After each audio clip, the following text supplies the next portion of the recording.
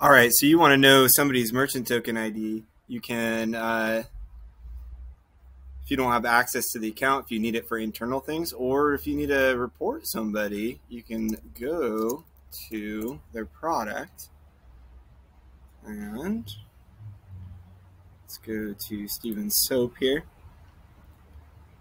And then click on the seller sold by Age2Sage.